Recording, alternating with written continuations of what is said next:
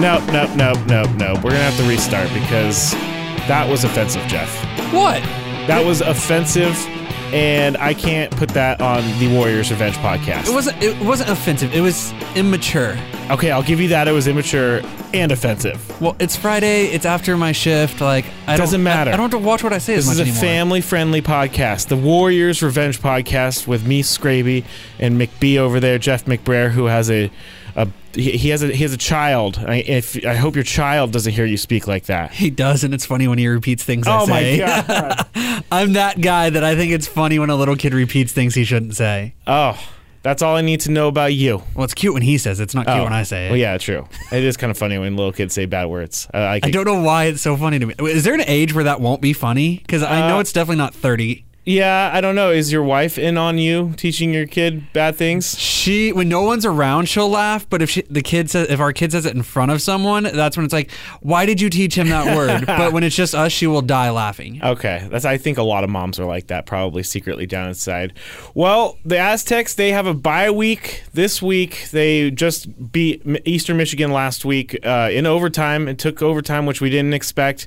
But one of the things the reason that we're doing this podcast today without a game this weekend is because there's some big news that came out after our recap of the game, and that was that Juwan Washington has a broken collarbone or clavicle, if you want to be technical, and he's going to be out up to 6 weeks. Now, I went to the press conference this week when Rocky Long was speaking about it. He said that Juwan is asking the team doctors how quickly people heal from these things because he wants to be back that quickly, but they're going to say 6 weeks from now. And Juwan Washington will be on the sidelines after going through a toe injury.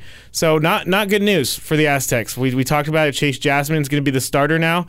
The only thing that's different is that Rocky said Chase Jasmine is now not going to be getting hit during practice anymore because he can't afford to lose him. So I don't know how much this is going to be a big hit because the two of them back-to-back in a game upcoming against Boise State next week, I was really thinking that was going to be huge for them. So I don't know. What do you think, Jeff? I think at least it couldn't happen at a better time. I mean, you obviously never want an injury to happen, as we've talked, but you couldn't ask for a better time in terms of at least you have 2 weeks to prepare for it, make adjustments, because losing your star running back is never going to be easy, but if you're going to do it, you at least want 2 weeks to prepare, especially for Boise, rather than just trying to figure it out on the fly the week of. So at least it happens timing-wise. It worked the best possible time it could in the season. But I was looking at the numbers the other day, and I mean, obviously losing Washington, not having Washington and Jasmine out there together hurts because the more depth you have, you can show different looks. You can have both of them on the field together. They're different styles. But I was looking at Jasmine's number, 43 carries, 233 yards, averaging 5.4 yards per carry.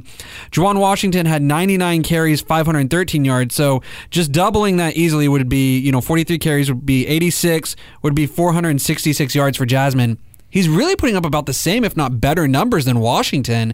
So in terms of having a back in the backfield that can really produce, I mean, you can make the argument 5.5 yards carry to 5.2. He's actually might be a better back right now. I think that's all because that they had each other. And they were able to change a pace because Juwan Washington's more of a shifty back. He's more of a guy who's a finesse back who can actually break tackles too. But Chase Jasmine, he used Juwan Washington breaking a big run to break a big runs on his own.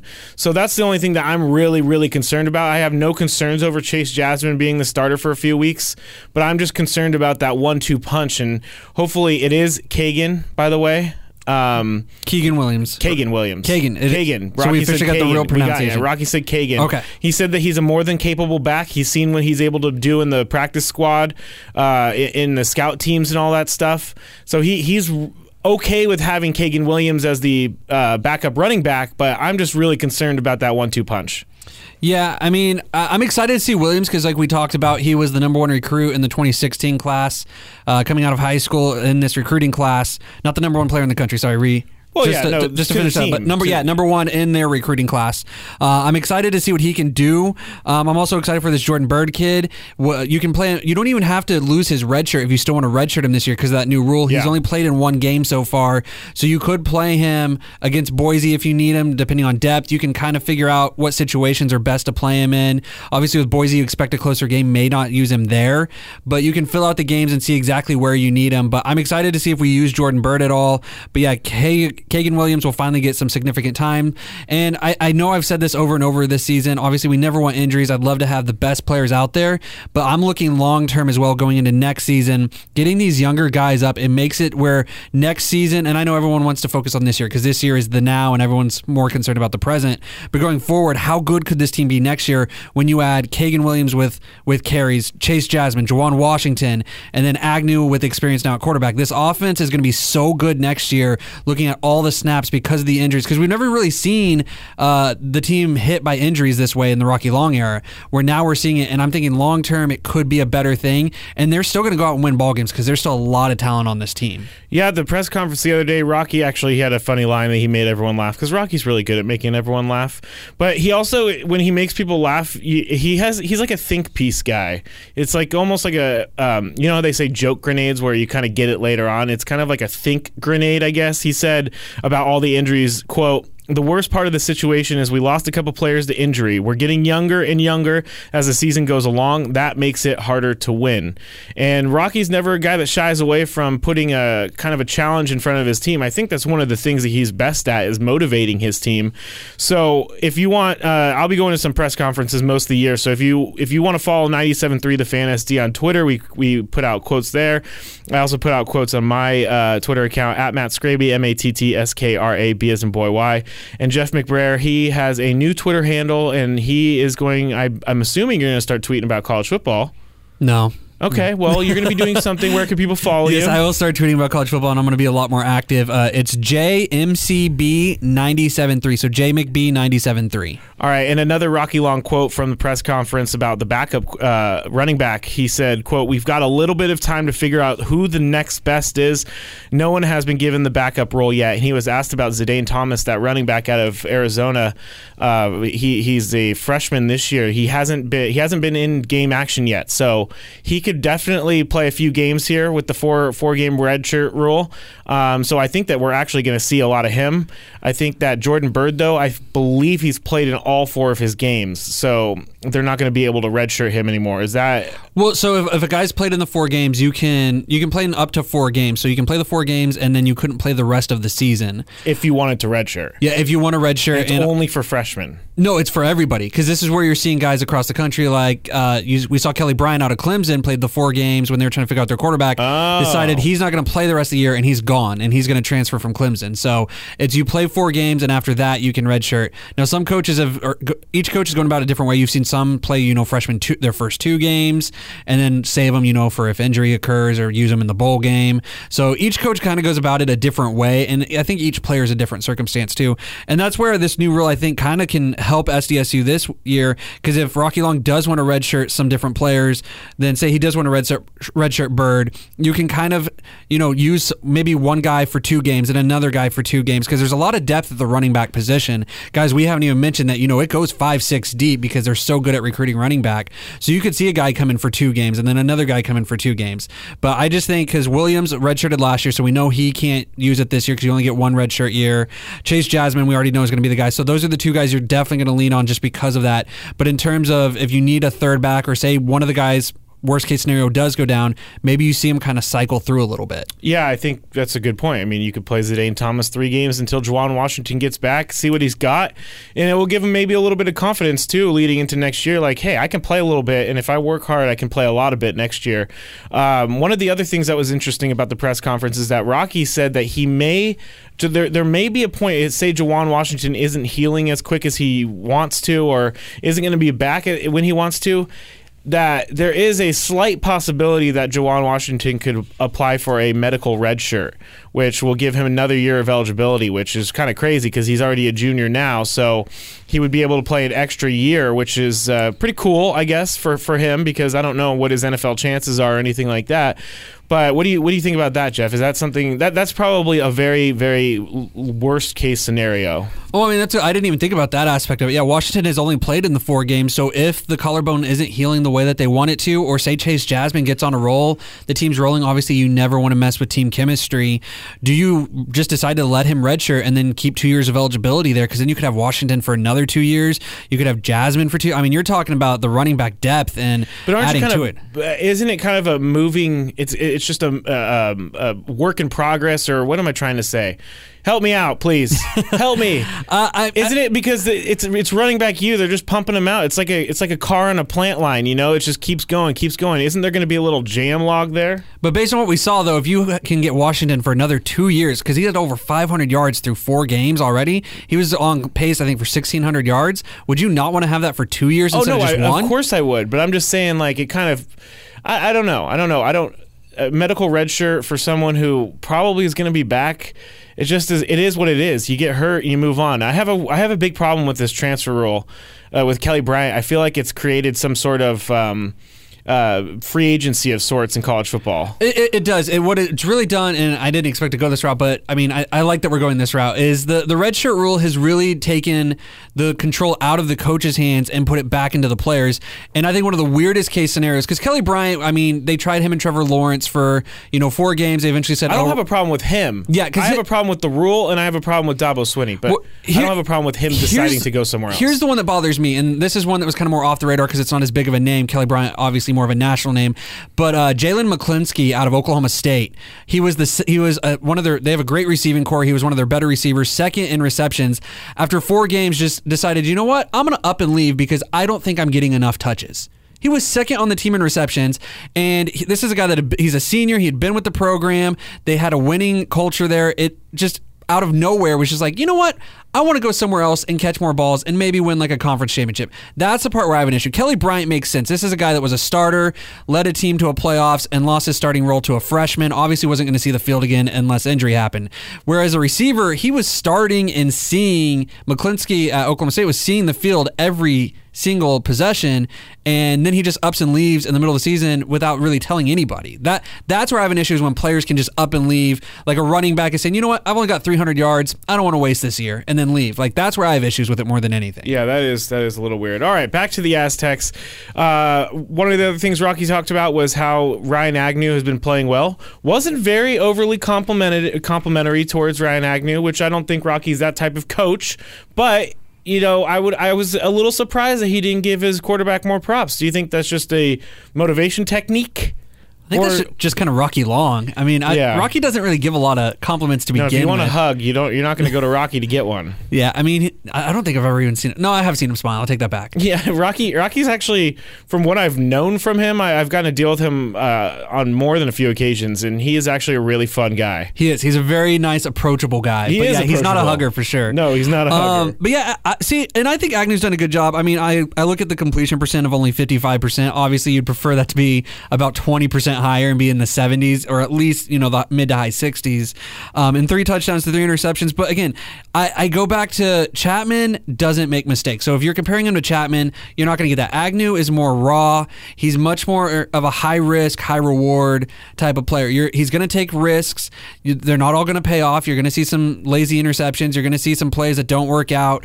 But at the same time, I think that extra athletic ability, I think that the arm strength, he's a guy that he can get you more big plays, but at the same time, he can also get you more turnovers at the same time. So I understand where Rocky's coming from, because it's been very balanced. We've seen a lot of good, a lot of bad. Where Chapman, it's mostly good because he doesn't turn the ball over. Yeah, and I'll stand by it. My rule for Ryan Agnew to keep his job is to not turn the ball over. If he doesn't do that, he won't lose his job.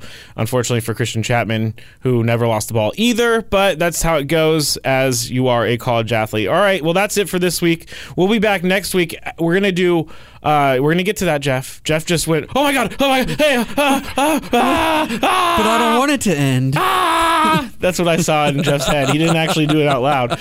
But we're gonna be doing a preview of the Boise. I don't like saying it like that. Boise. I can't. It's Boise. It's Boise. Well, no, it's Boise. I'm from Oklahoma. It's Boise. It's Boise. Yeah, well, you're saying it wrong. Boise State. They're going to be playing them next week. So hopefully that Wyoming could take them down this week to get to get them with a loss, so that the Aztecs can go in there with 1 loss already themselves. I hope the Broncos win, because then if they continue to stay ranked, it looks better in the Aztecs. I'm one of those, once the Aztecs play someone, I just want that team to win out to help the resume. All right. Like Stanford. I don't want Stanford to lose all season. All right, well, let's get to our Jeff McBee or just McBee, and as he takes a look around college football. What are we watching this week, Jeff? So this is probably the best college football week we've had since opening weekend. We've got 5 games of ranked versus ranked opponents, so you will see some ranked teams go down this week. 5 games of ranked versus ranked teams. Wow, that is pretty cool, and because it hasn't been like that. It hasn't, not since the opening week. And we've also got 21 unbeatens,